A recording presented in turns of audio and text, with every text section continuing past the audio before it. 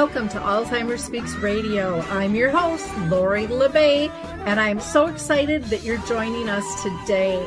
We are going to have a fascinating conversation as usual as we learn from people all around the world at all ages and stages of life. Stay tuned as we shift our dementia care from crisis to comfort. Here we go. What you think about, you will bring about.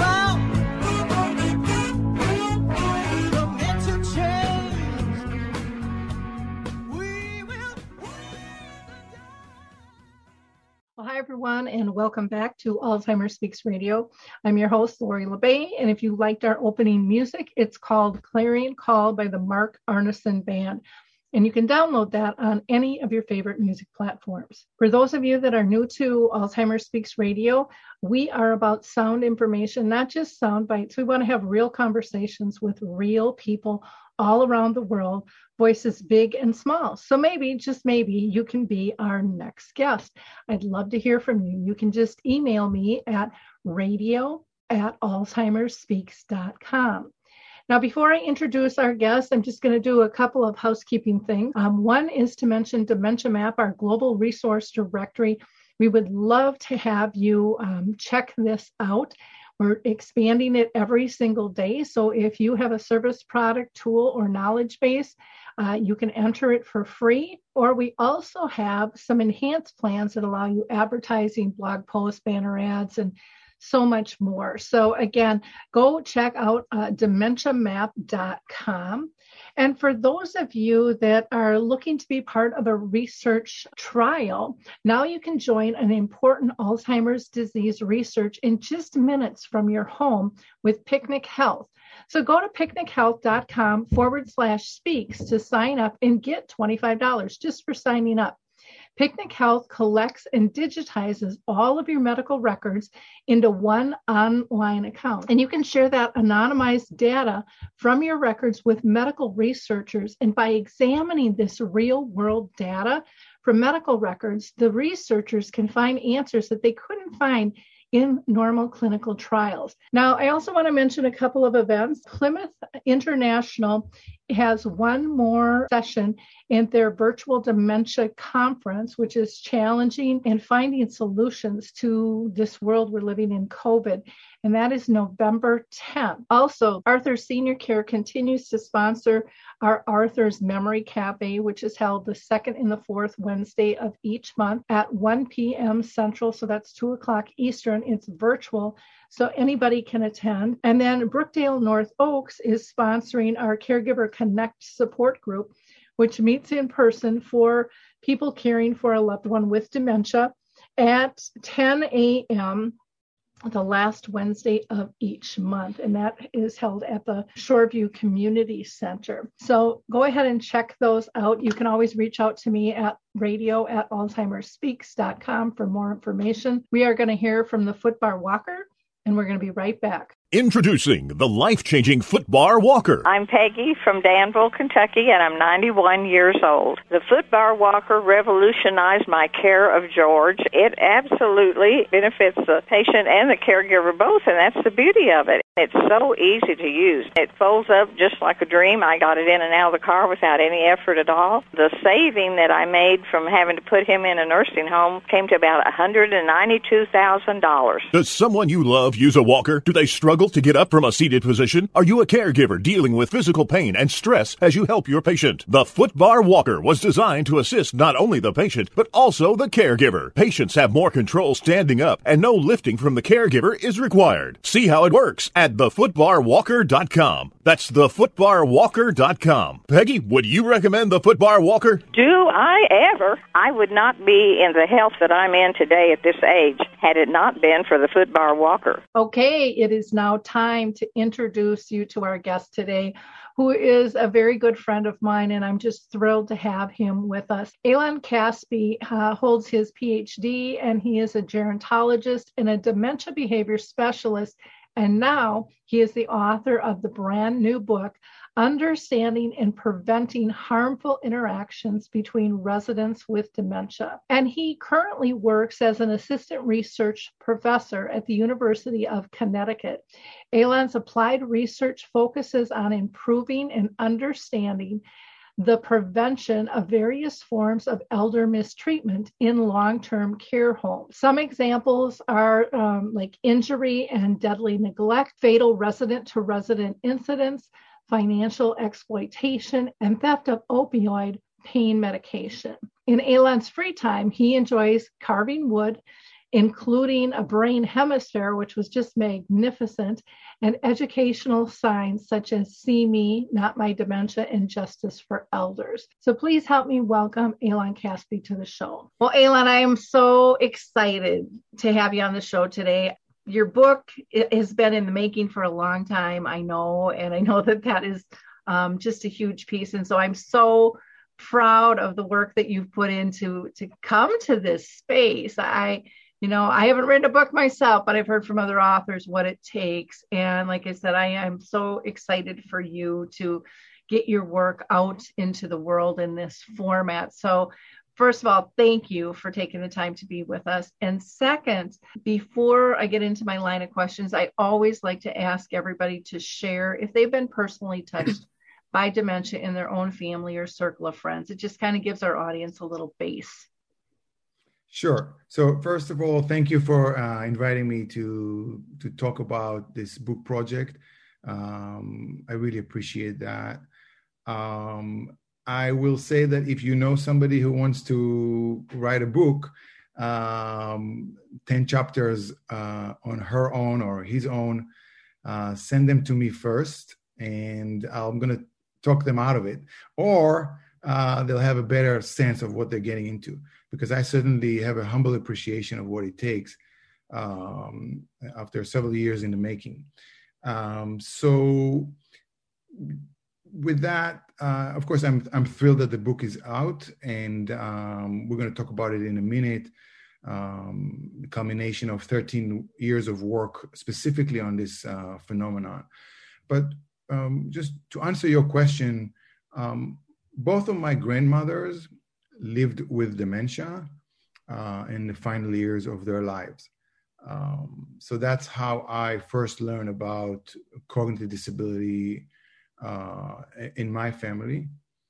And so that's the initial connection, the personal connection with dementia. Okay. Well, I want you to share with us kind of what led you to write your book, which is entitled Understanding and Preventing Harmful Interactions Between Residents with Dementia. There must have been a trigger point that said, okay, I'm going to go down this path. Absolutely. So while I worked as a nurse aide 27 years ago in a nursing home where my grandfather lived in Israel, I noticed those interactions between residents with and without dementia. Later on, I also saw those interactions when I worked in a nursing home as a social worker in the city of Jaffa in Israel, with elders who are with low income, many of whom with dementia. But it was really years later, in 2007 and 2008, nearby Boston, when I did my doctoral dissertation study in 2 secure dementia care homes, and where I conducted the equivalent of a 1 year of direct observations on the lived experience of people living with dementia in those care homes at all stages of the disease. And what I noticed is that these episodes occurred on a daily basis, and they caused a lot of frustration, distress, fear, and also many of them were risky for the safety of these vulnerable, many of whom physically frail individuals with dementia. So when you see this phenomenon occurring on a daily basis and the impact that it made on residents and staff and family members, it leaves an impression on you. And I decided to focus on this phenomenon in a more meaningful and structured way during the study itself, and then in the years since then till today. I have to say that it was quite a journey. I learned a lot. I still learn a lot every day about this phenomenon. I do not have all the answers. Every time there's an injurious or deadly incident, I'm learning something new. But I'm just thrilled that I have opportunity to share what I learned with care providers, whether it's nursing homes, assisted livings, direct care staff, nurses, social workers, and administrators, how to address these episodes, how to prevent them, and enable the residents to realize their right to remain safe in their care homes. Can you give us an idea, when we talk about understanding and preventing harmful interactions, can you give us maybe just a couple of examples from everyday to extreme so people know what we're talking about here? That's an excellent question. So first thing I would say is that the spectrum of severity of these episodes is anywhere from mild to dangerous. But by dangerous, I mean it could be physically injurious and also fatal. When you look at the common circumstances surrounding those episodes, some of the common ways in which they take place have to do with the fact that it is often the case that a large number of elders with dementia share a small living space. I'm talking about public space, but also bedrooms. There's a lot of people who share a bedroom with a roommate. And not only that, they share a bathroom. And they have a serious brain disease, a cognitive disability. And many of those settings are secure. And so there's a lot of possibilities for invasion of personal space anywhere in the care home. And also what I call unwanted entries into bedrooms and bathrooms. And so it is easy to forget that this is their home and that their bedroom is their last frontier of privacy. But for some reason, historically, we know the reasons. We have 2, 3, sometimes 4 people sharing a bedroom, and several residents may share a bathroom that is adjacent to their bedroom from 2 bedrooms sometimes. And so there's a lot of invasion of personal space. There's unwanted entries into bedrooms and bathrooms.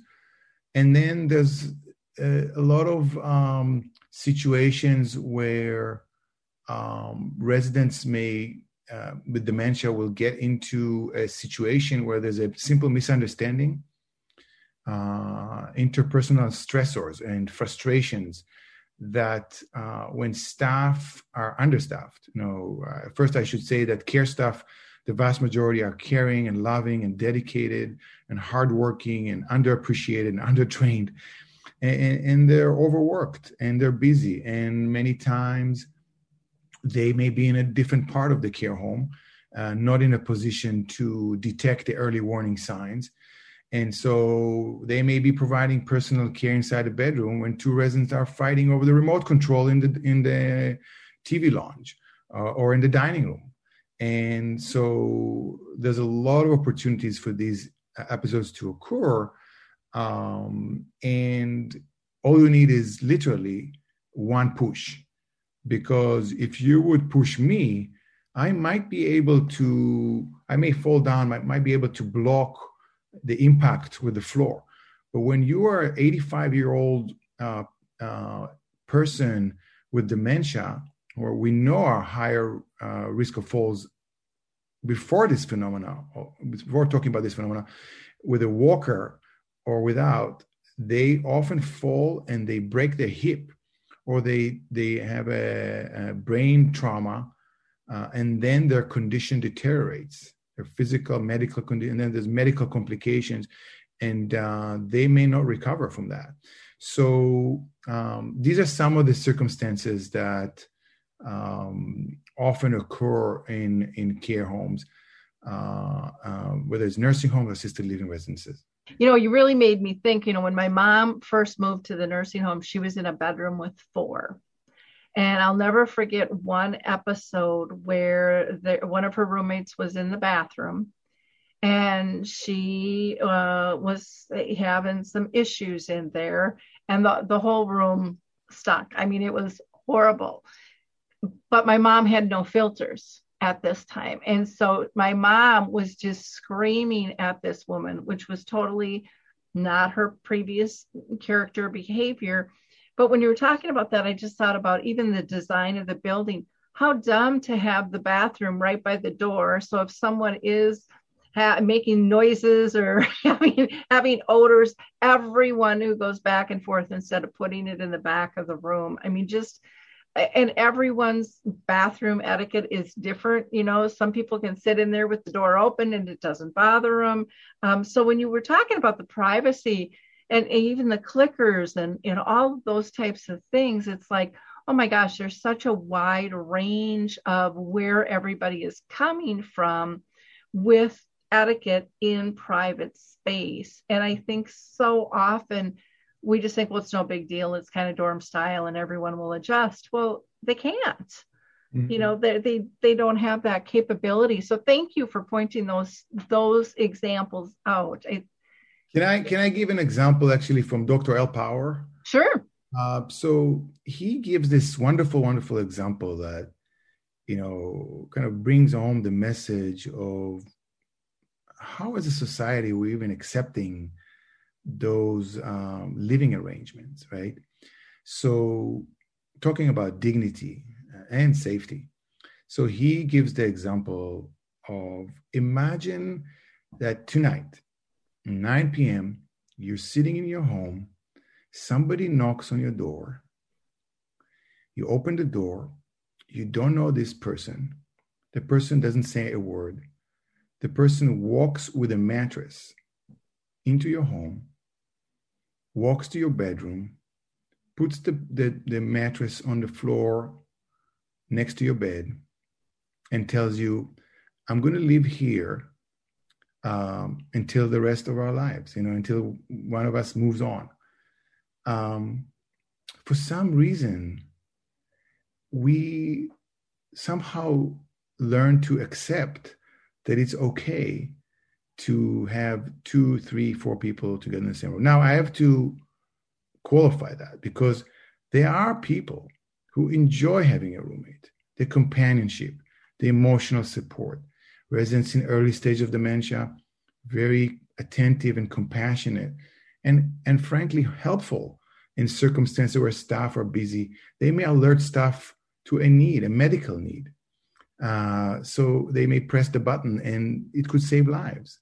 So we need to use a balanced approach. And I don't want to go too much into solutions at this point. We'll talk about it later. But I think that we need to take a step back and think about what's the vision for the dignified and safe living. And I think the pandemic, not only the injuries that occur between the psychological harm and physical injuries and fatality that occur between roommates and those unwanted entries to bedroom and bathrooms, but also the pandemic with the devastating humanitarian crisis of over 160,000 people dead in nursing homes, only nursing home, before even talking about assisted living in the United States, and it's probably more because it's underreported. And infections, the risk of infection between roommates. So this is our historic moment. This is our opportunity to unlearn, to really rethink about the physical environment and what could provide dignity and safety, and also in the context of infection control and prevention. Even prior to the pandemic, there are staggering estimates of the number of elders who died due to infection in nursing homes prior to the pandemic. So I think that's our moment. This is the time when we really need a reform of the physical environment to make them truly elder-friendly and dementia-friendly for this population. Yeah. Well, when you talk about infections, I think of the hospital too. You know, the transmission of infection is huge. So let's talk about some of the misconceptions of what people think they're getting into, and then what are some of the realities. Right. So when you look at the popular media, or if you even look in research studies or even policies and regulations, the language, the words that are being used to describe this phenomenon is, I'll give you the terms, and then I'll share my thoughts about it. The most common terms are resident-to-resident aggression, resident-to-resident abuse, resident-to-resident violence, and resident-to-resident elder mistreatment. These are terms that, for the most part, are inaccurate, labeling, stigmatizing, and they're very unhelpful. In fact, they're harmful. I'm not here to say that there are no residents with or without dementia that I would say it this way: there are residents that are aggressive. There are residents that are violent. There are residents that are abusive. There are people with lifelong violent tendencies that may exacerbate or change in some way when they develop dementia or after they move to a care home. But the vast majority of people with dementia are not aggressive. They are not violent. They are not abusive. And they are not trying to mistreat another individual. They're not waking up in the morning with the thought, okay, how I can harm or injure or kill another resident. There are exceptions, rare exceptions in the very, very, very early stages of cognitive impairment. So the reason why words are so important is because once we label a resident with dementia as abusive or violent or aggressive, we are much less in a position to see the human needs, the frustrations that most often underlie these episodes. And then the slippery slope for antipsychotic medication starts. And when you are sedating a person with dementia, then it is really hard to identify the unmet human needs. So they are actually giving us a gift, and they actually our job is to detect, to decode what's the meaning, what's the underlying meaning of those behavioral expressions. I'm going to pause here and we can talk about what words we can use if you want, or if you had a follow-up question about that. Well, I think it's really important about the terms and the labeling, because one of the other things that you didn't mention that I think a lot of times families don't know is once somebody gets labeled aggressive, abusive, it's hard to even find a place to place them. Everybody's door shuts because of liability. And, they're not ready to take that on. And I mean, it could be a once in a lifetime, situation, but it's kind of like if your kid gets labeled in school with something, it's written in that record, and every teacher that has those expectations And, so we do have to really be careful. I would love to hear what you think are some alternative, verbiage that we can use, because, the whole anti-psych psych drug thing, it scares me in a lot of ways because I've seen it used and kind of abused in situations. Not all cases. Some people really do need that and stuff, but it is a very easy fix, especially, if there's a problem and there's staff shortage, it's drug them. And people have seen that throughout their lives in different situations. But in this case, I think it complicates things so much, and it confuses what is actually going on. And then trying to level them off, they end up in a Jerry psych ward and they have to be pulled off, and that's time consuming. We don't have enough of those. I mean, the list goes on and on and on with things like that. So I'd love to hear, what your thoughts are first of what can we do better in terms of our verbiage and how we frame things. Well, so first thing I would say is that language is evolving, and that's a good thing. So what I would say now, in 2, 3, or 5 years, may not be meeting the expectations then. And that's a good thing. I myself evolve with my language, with my words that I'm using. And I would say that, there are people and professionals and Dr. L. Power, and I totally agree. They would say, we're not using the words aggressive behaviors in the context of people with dementia. And I totally agree. I was trying to avoid that word aggression in my book so hard and work around it in so many ways. Sometimes it worked, sometimes it didn't. But I did my best effort to avoid these terms. But some people would say, some professionals and leading thinkers would say, why even use the words behaviors, right? There was a time when we used the word behavior in a positive context, right? When someone hears the word behaviors, it sends a certain message, and we're already kind of on guard. There's behaviors, okay? And we need to control and manage them, right? And we're missing the person, and we're missing the lived experience, and we're missing their frustrations, and we're missing their desperate effort to tell us that something is bothering them, upsetting them, frustrating them, or frightening them, frankly.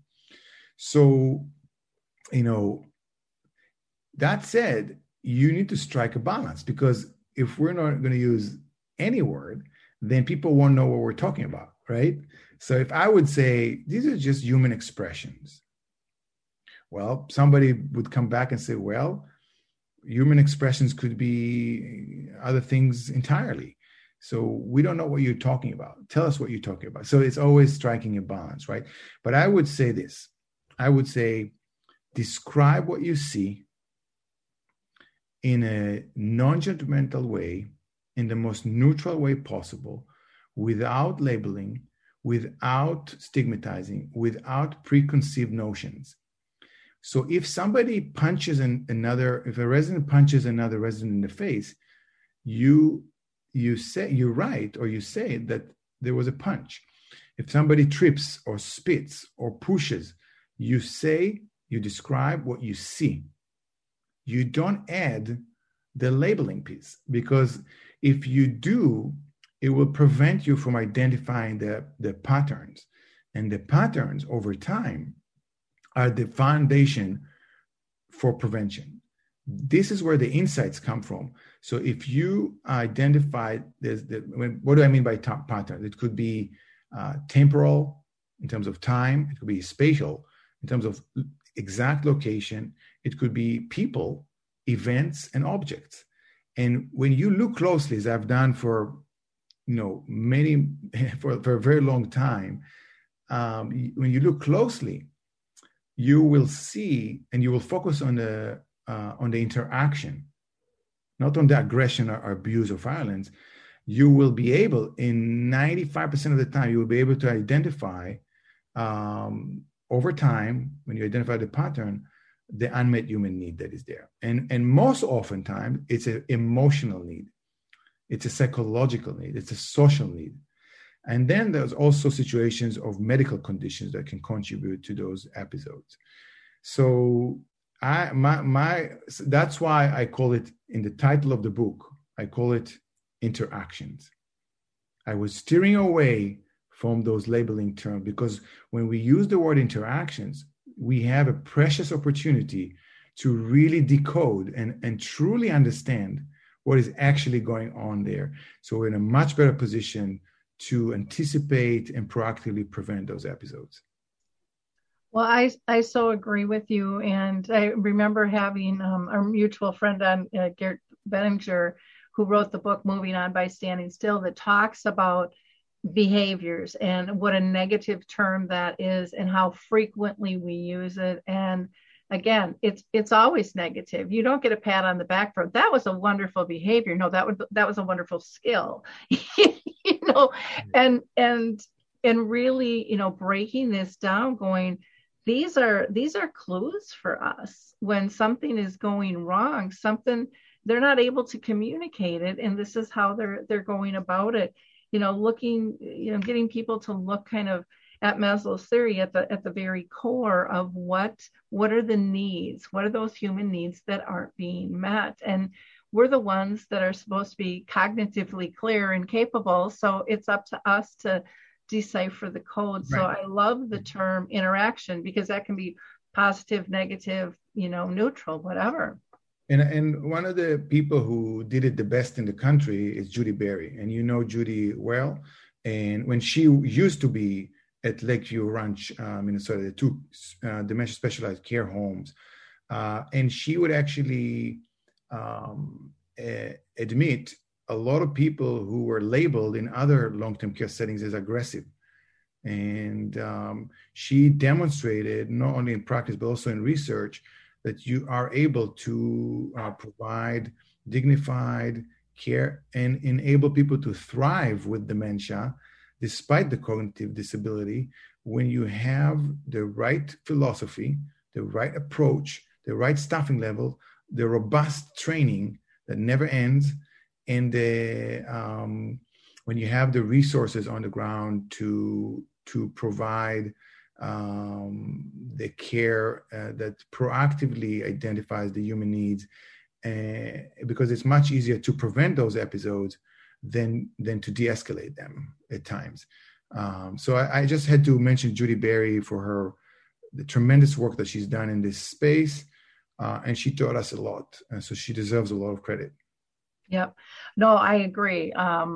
Amazing community she had built, and her, training program in terms of, shifting the perception of what's really going on here, and putting a magnifying glass on and going, this doesn't have to be as scary as we think it is. Right.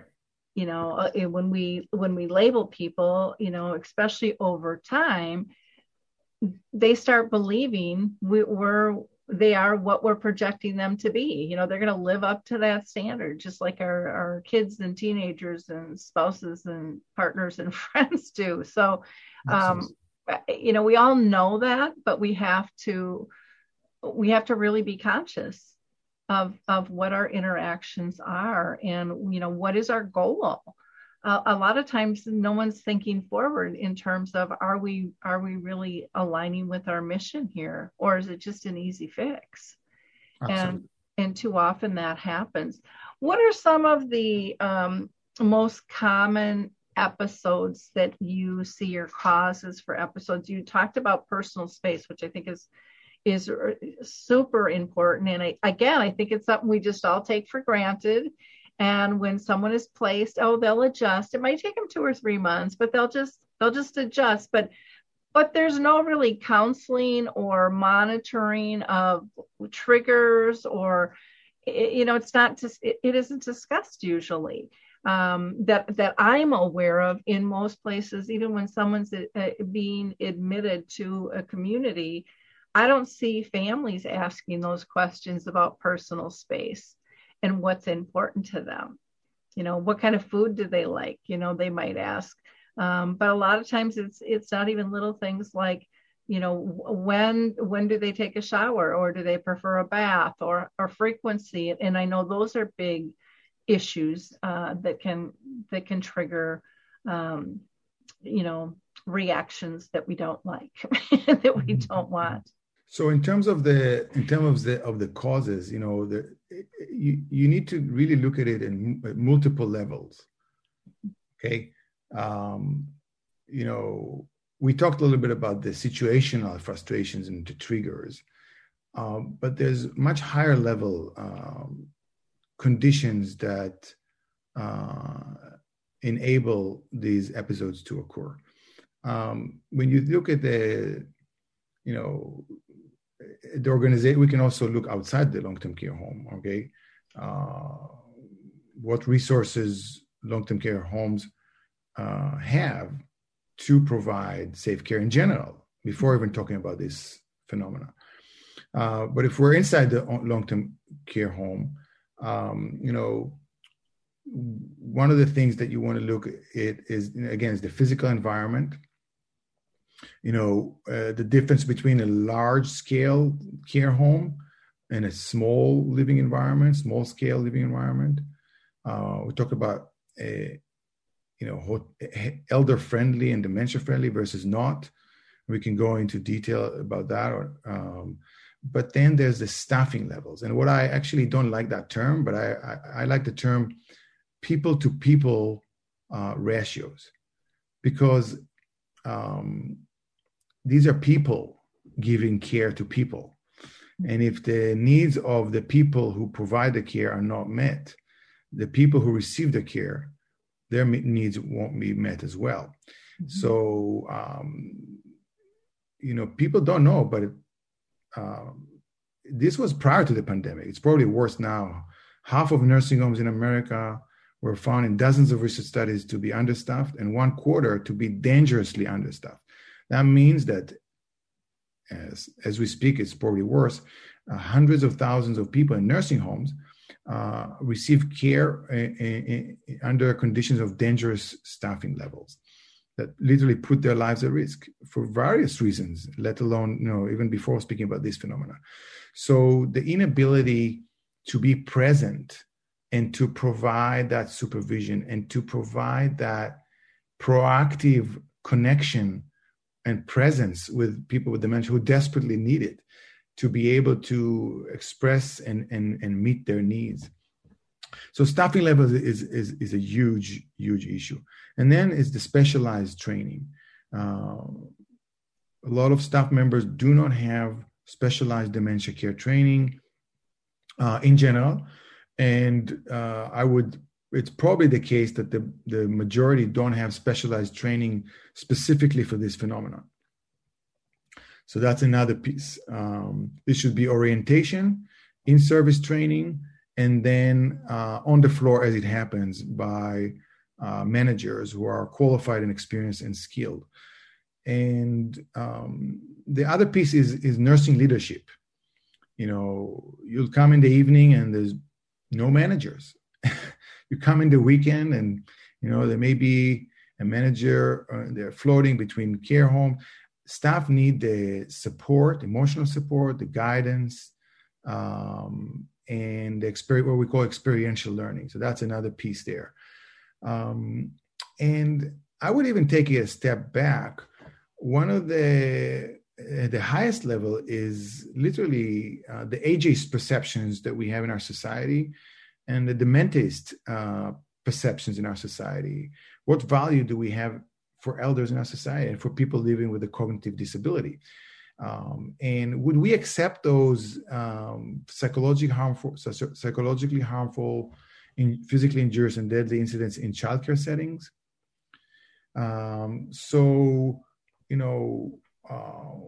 Would we put, we talked about having 2, 3, 4 residents with dementia in the same room, same bathroom. So going back to the basics, what I call dangerous normalization. We have been normalized. We have somehow accepted over decades that that's just what it is. And we're just going to live from one scandal in nursing home to another or in assisted living. And that's just what it is. And it's wrong. And my hope is that the pandemic will create the conditions and awareness for a true reform in long-term care homes, even with and without regards to this phenomenon.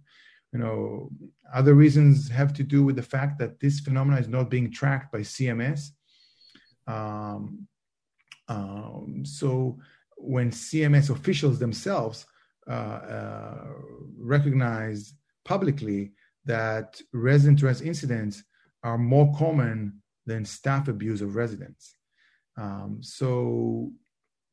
If you don't track it, for all practical purposes, it doesn't exist, and you're not in a position to learn from those incidents and develop policies, procedures, and practices to prevent these incidents. And I can go on, but maybe that's plenty for this point. Well, one, I wanted you just to, because a lot of times we talk in acronyms, and a lot of our audience might not even know what CMS stands for. Thank you. Right. So I live in that world. So it's the Centers for Medicare and Medicaid Services. And CMS oversees nursing homes across the country through what is called state survey agencies. So each state has a state survey agency that oversees the federal nursing home regulations that CMS has. And so that's kind of from the regulatory oversight enforcement aspect of things. And what happens that when these incidents occur, and if they violate one of the federal nursing home regulations, the state surveyor may substantiate the allegation, and they may issue a citation. But the problem is that then they spend many hours to conduct the investigations or the standard surveys. And then there's an investigation report. And there are thousands of those reports that are sitting at state survey agencies and CMS. And they're under broad categories of abuse or accident, or several other what is called FTAGs, State Survey Deficiency Citations. And I'm not aware that many people are looking at those investigation reports. If you had one FTAG or sub-FTAG, we would in one click be able to pull together thousands of those investigation reports specifically on this phenomenon and be able to be in a position to learn from those incidents to inform prevention on a large scale. Instead, they are buried in those investigation reports, and they're just gaining dust, and we're not learning. So this is a huge missed opportunity at a time where CMS is aspiring for more efficiency in oversight, prevention, and enforcement. Right. I have lots of comments on what you said. When you were talking about staff ratios and said, look at it people to people, I think one of the things that people don't understand is the importance and the impact that employees have that might not be dementia specific, from the front desk to housekeeping to maintenance to laundry to food service. These are people who don't have to interact but choose to interact, and they're having real conversations. And I have seen they just adore a lot of these people because they see them as a person and they're having real conversations with them.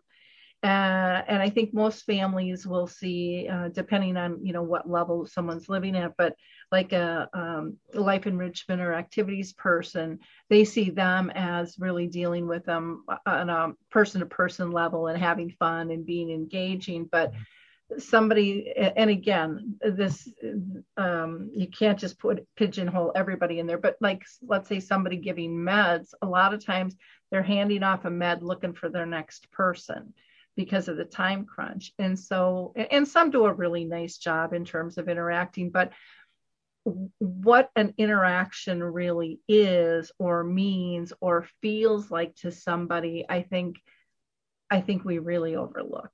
Just those I think small this little is things. I'm so glad you brought it up for a couple of reasons. The first reason is because, and I write about it in the book extensively, if somebody would ask me, what are the three most important words in long-term care homes?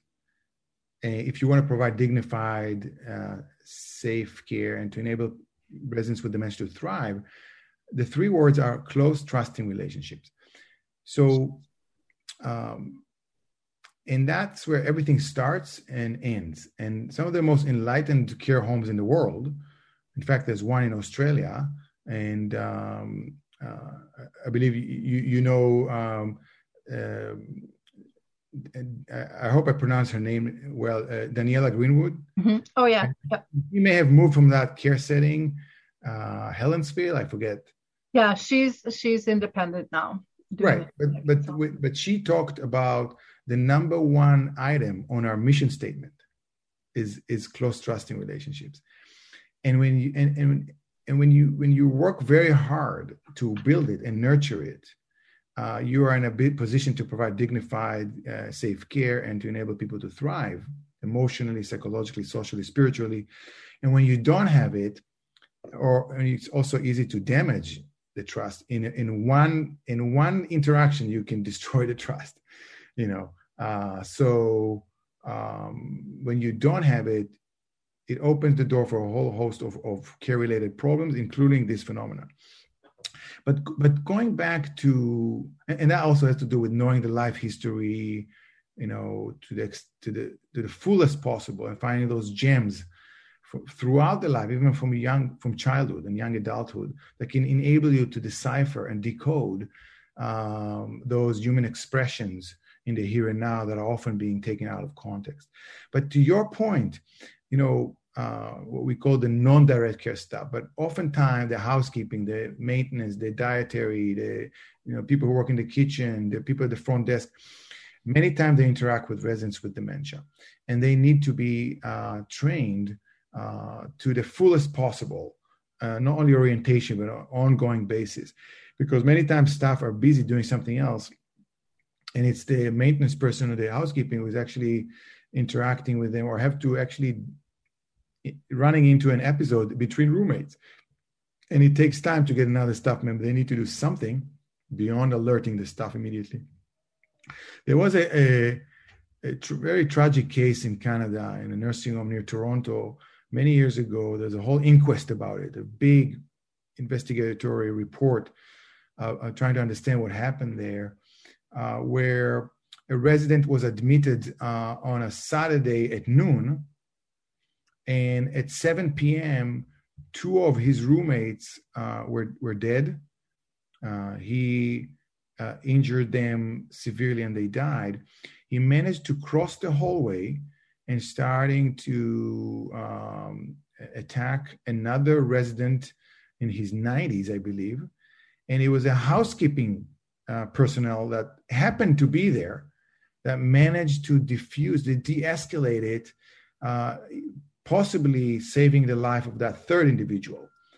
And then when the inquest delved into the details, this admission should have never happened.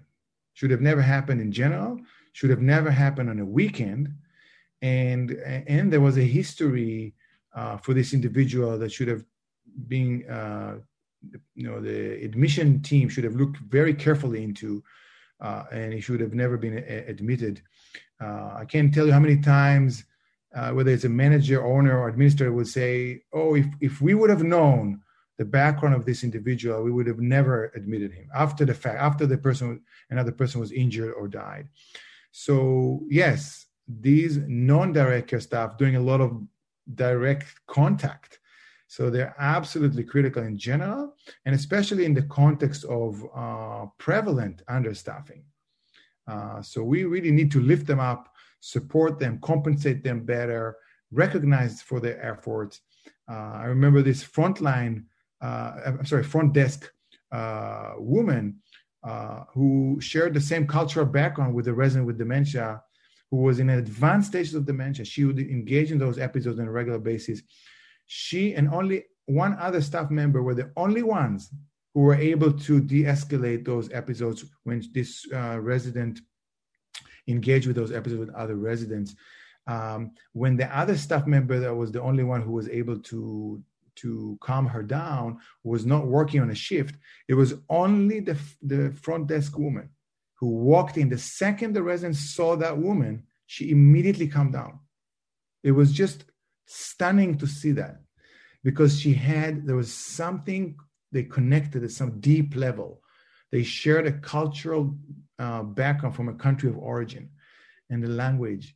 And it was just stunning to see that immediate positive effect on this resident. Well, and sometimes that outside person can see things too. I remember my mom in the nursing home one time, there was one, just darling little Asian woman.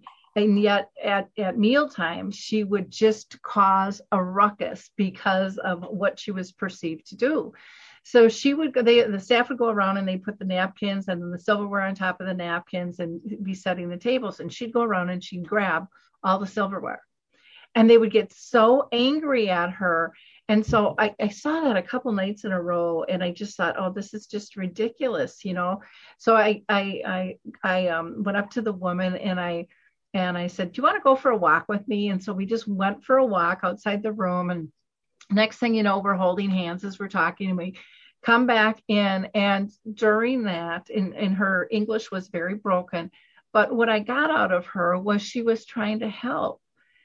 Her family owned a restaurant and she used to roll the silverware. What an easy fix. What an easy fix to let her feel purposeful. And again, you've got to worry about the infection control, and you can't necessarily use those things, but she was trying to help, and she was perceived as really just being this disruptive monster because they were, tight on time and everything. So, and I want to say, I love your idea about including those kind of outside staff, those support staff in training. I think that is so overlooked. And I love the practice that some have, and not too many, where once a week or even if it's once every couple of weeks, where they have to spend, every staff person has to spend 15 minutes one-on-one with a resident, just to remember why they're there. Who's paying their paycheck, and that these are people, and you can have a great interaction, even when someone's nonverbal. There's different ways to communicate. So the other thing I wanted to mention was you had talked about the levels of training, the orientation, the in-service, the on-floor. And I have heard of a couple of companies that have really, with COVID especially, and staff shortages, they were really having trouble with incidents. And they were getting complaints from families on this. And so they decided to hire basically what I would call a mentor in motion that was on the floor. They were at a supervisory level, but they were there really just to support and help and guide on a daily basis. That was their whole role. And to me, I thought that was brilliant, because staff do need that support. So many of them, they're worried to complain or ask a question because they don't want to lose a job, or, and they want to learn, but they need those outlets. Right. So lots of good information. And then last, when you had talked about Daniela Greenwood, one of the things that hit me hard in one of her videos was she said, every person has a right to citizenship. And just because they're living in a community doesn't mean they've lost that. And just in the beauty. And for me, I learned personally with my own mom, and I think we don't see this really until we're slapped in the face or something significant happens, but we get so task oriented. And this is families and in communities both.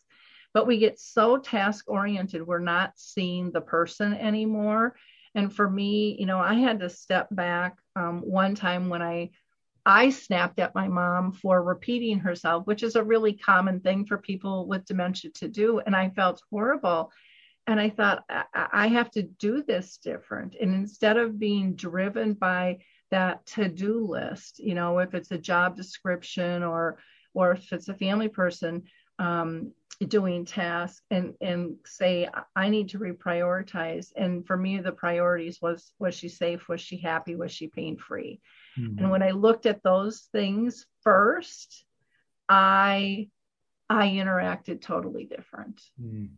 Totally different. And it was just a really simple thing to do. But I think so often when we're talking about shifts and changes, everybody thinks it has to be so heavy and they can't handle it.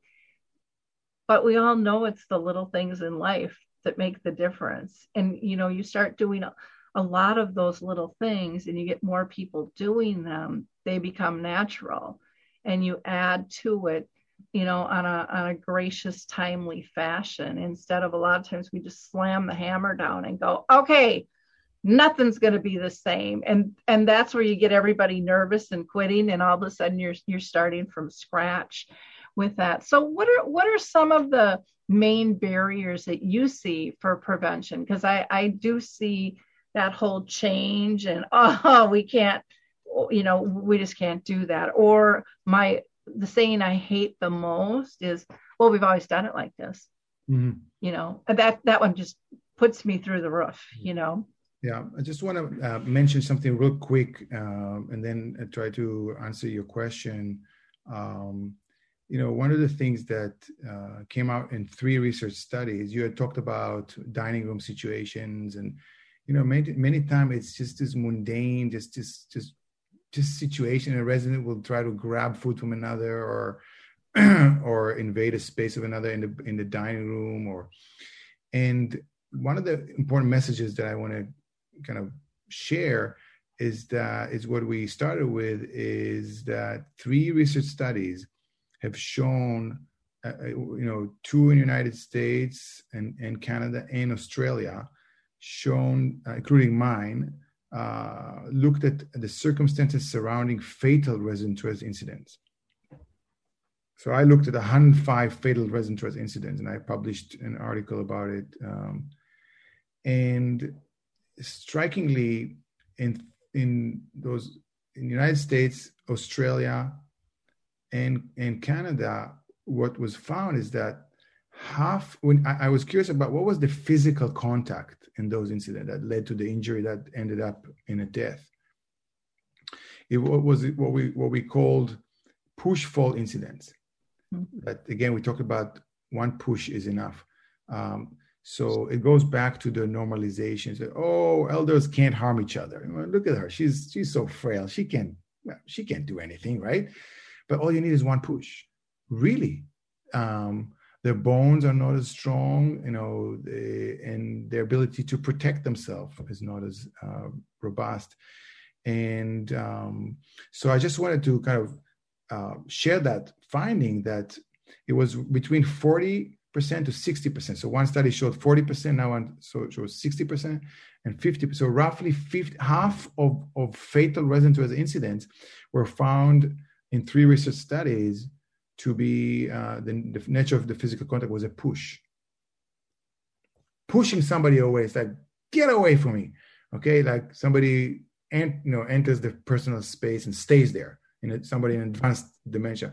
And the person, say in the early stage, whose space is invaded, he or she may be at first tolerant and understanding, and they would say, I really need my space. I would like to have my meal right now. I don't feel comfortable, but staff are inside bedrooms. And then you see how the emotions build up. Mm-hmm. And then at some point, the resident may reach a breaking point and they may push the person away. And that's all you need. That's all you need.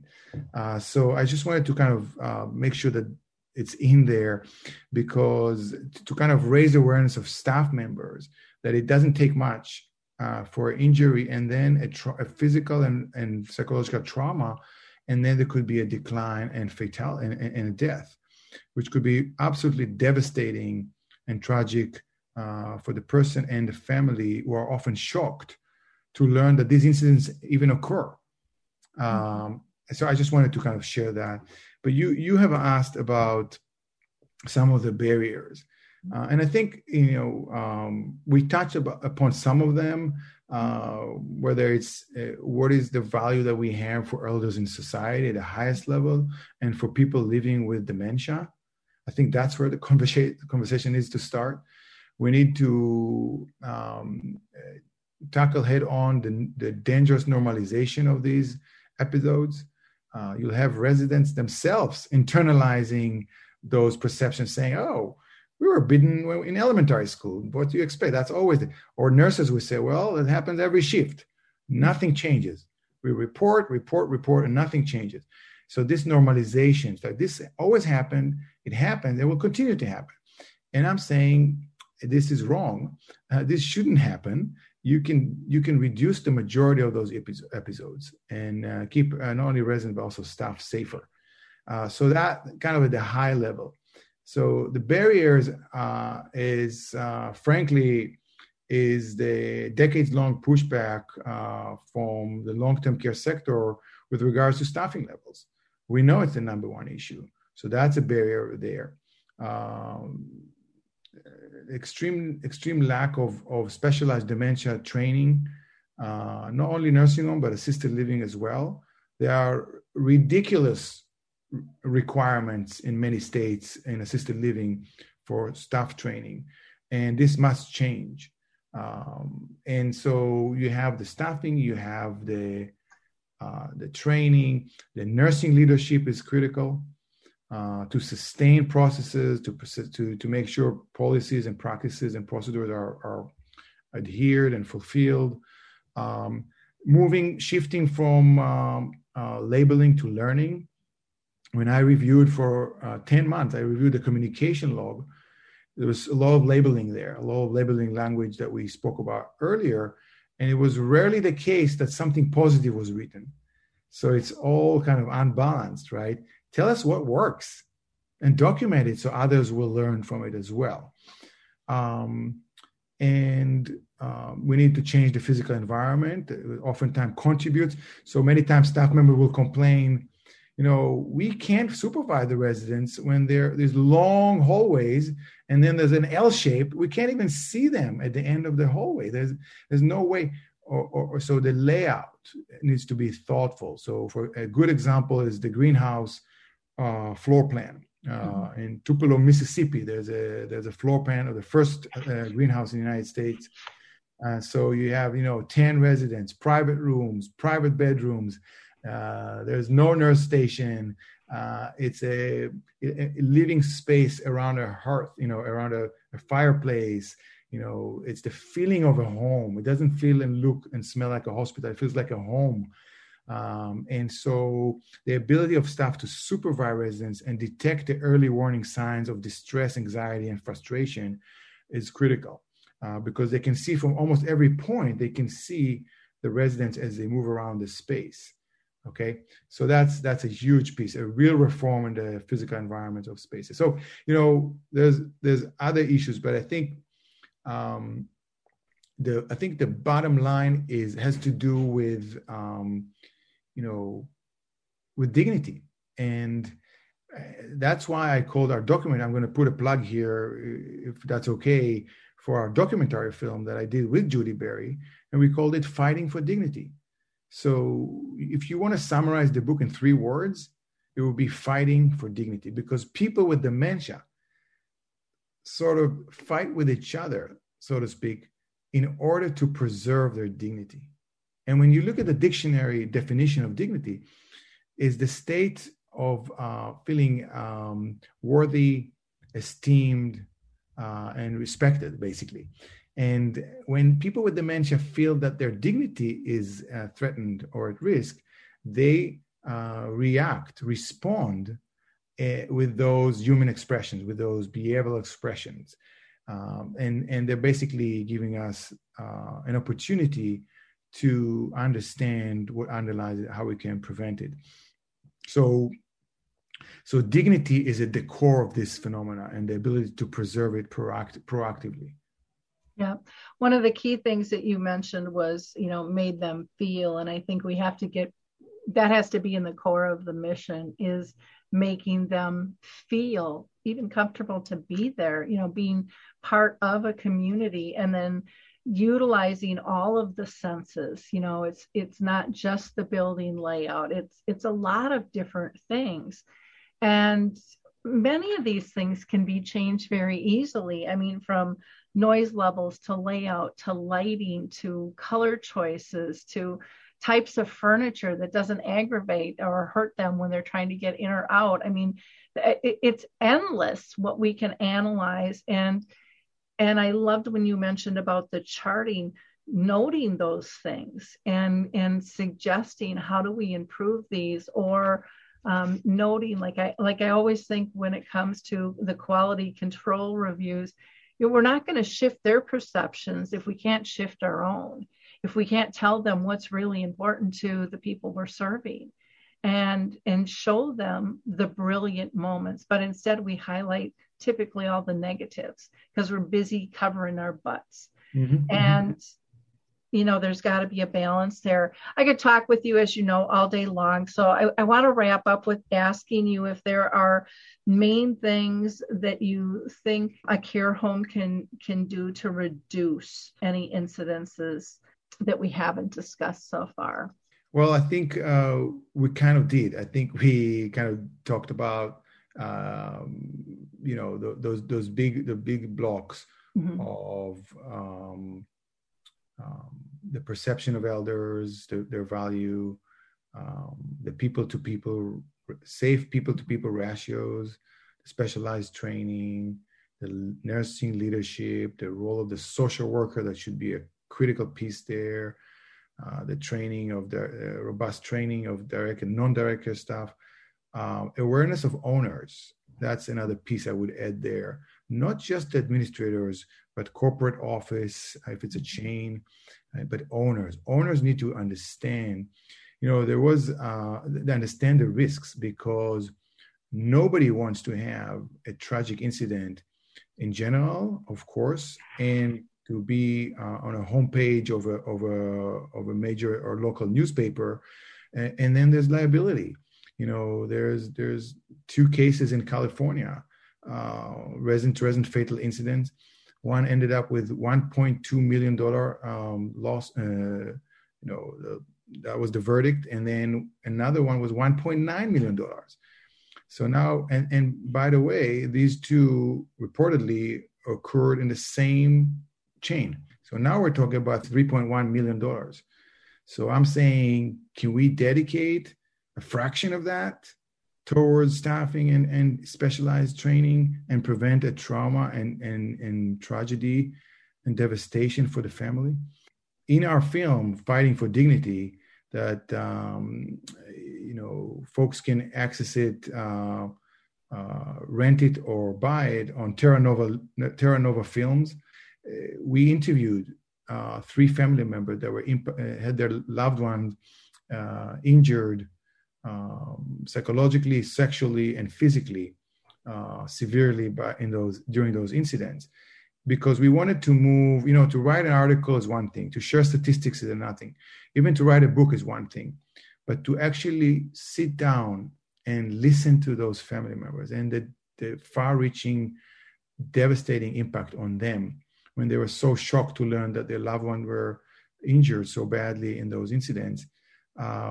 Maybe that will resonate with certain providers, with owners. Better to be proactive and preventative and anticipatory, to use an anticipatory care approach than to end up having a severe injury or death and then deal with that. So that would be a message for owners and administrators of those care homes. Yeah, I guess I would like to add too that I think everybody thinks they're doing this, that their communities are welcoming, engaging, and fun, but I don't think that they ever really survey that in terms of, and especially in this time of staff shortage. Do the staff feel that way? Or is it just a task?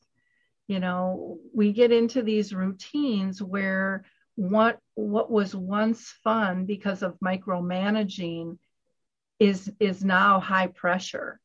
And when we do that, it changes the whole interaction. And I think that has harmed us on multiple levels in terms of delivery of service. And so, using those words and having that as a mission is one thing, but we have to dive deeper and not just have it look pretty on an ad, and having an engaging, fun place where people feel that they're part of a community, but actually talk to people and see how we can improve, because that's where your ideas are going to come from, to improve. You shouldn't be scared of hearing the negative, because that's the only way you can address it, is knowing about it. And so part of that is removing that. I have to jump in and forget to say that I forgot to mention one of the biggest and most important pieces, which is personally meaningful engagement. That's one of the biggest secrets in the prevention of these episodes. Not only about bringing joy in the moment, but also when residents. So I followed 12 residents with dementia for 10 months. And with the highest level of distressing behavioral expressions, we selected them very carefully for 2.5 months. We were just screening until we identified the 12 with the highest level of behavioral expressions, according to many staff members. And when they were bored on their own, not doing nothing, a whole host of problems occur, including those episodes. And when the same 12 individuals were engaged in music therapy, with pets that are trained, with the toddlers that walked in, aromatherapy, movement and dance, being out in the beautiful garden, just sitting and looking at the birds. And so, when they were engaged, you saw dramatic reduction of those episodes. So I would say, if you're an owner of a long-term care home, invest in your recreational therapy department, or whatever you call it, life enrichment, invest in it. And get the best director of recreation therapies that you can get. Train them, get the best people you can, pay them well, support them. There's a lot of turnover in that sector. And when you do it, you can not only bring joy and meaning and purpose and enable people with dementia to feel useful, you will guarantee reduce the vast majority of those episodes in the public spaces of the care. They still need to deal with a lot of between roommates and bathrooms and all we talked about earlier. But you will really make an impact there beyond giving joy and to enable people to thrive and have meaning and purpose in their lives. So I had to kind of share and add that piece. No, that's good. And the other thing I would add to with the activities in life enrichment is you have to respect them. They are not very well respected in the industry. They are looked as less than from a director level, and yet they are one of the most impactful positions in your community. And that needs to be raised and changed. And there's so much you can learn from them, because they spend the most time with people. So their insights are so great. But again, we could talk forever. I want to wrap this up. And again, Elan, just thank you for your time. Again, his book is called Understanding and Preventing Harmful Interactions Between Residents with Dementia. The Health Professionals Press website, we'll put that down for you where you can get the book. If you want to visit Elan's website, you can go to dementiabehaviorconsulting.com. That's dementiabehaviorconsulting.com. And if you'd like to reach out to him via email, it's Elan Caspi, EILONCASPI@gmail.com. Again, thank you for the great work you're doing. And it's just such an honor to call you a friend and a colleague. And again, I'm just thrilled that you've got this all pulled together. Thank you, Lori. I would say thank you so much for inviting me to do it today. It's been a just pleasure as always. We've been working together for years. And I would just leave the viewers with one thought. Please, please, please remember, these are people, individuals living with a serious brain disease who are doing their best to cope with a situation that could be distressing, frightening, and frustrating. So they're really, really doing their best. And when you look at the interaction, you will see that there's a tremendous opportunity for prevention, for enhancing their dignity, their personhood, their identity, and their safety. So thank you so much for joining us today. And thank you, Lori, for all the incredible work that you're doing over the years. You've been really leading the way and giving true voice to people living with dementia. And I'm so grateful for what you've been doing for so many years. So thank you so much too. Right. And to our listeners, I hope you enjoyed this program. Please like, click, and share. I think there was a lot of gems in here. And again, don't forget to run out and order that book, Understanding and Preventing Harmful Interactions Between Residents with Dementia. Until next time, bye-bye. Thank you, Lori. Take care. Hi, this is Suzanne Newman, host of the Answers for Elders podcast and radio show. We are the North Star that guides you through the complicated journey of senior care with trusted experts in money, law, living solutions, and more. So join us on this station, your favorite podcast channel, or just go to AnswersForElders.com. Meet the Wayshowers who will help your journey go a lot easier.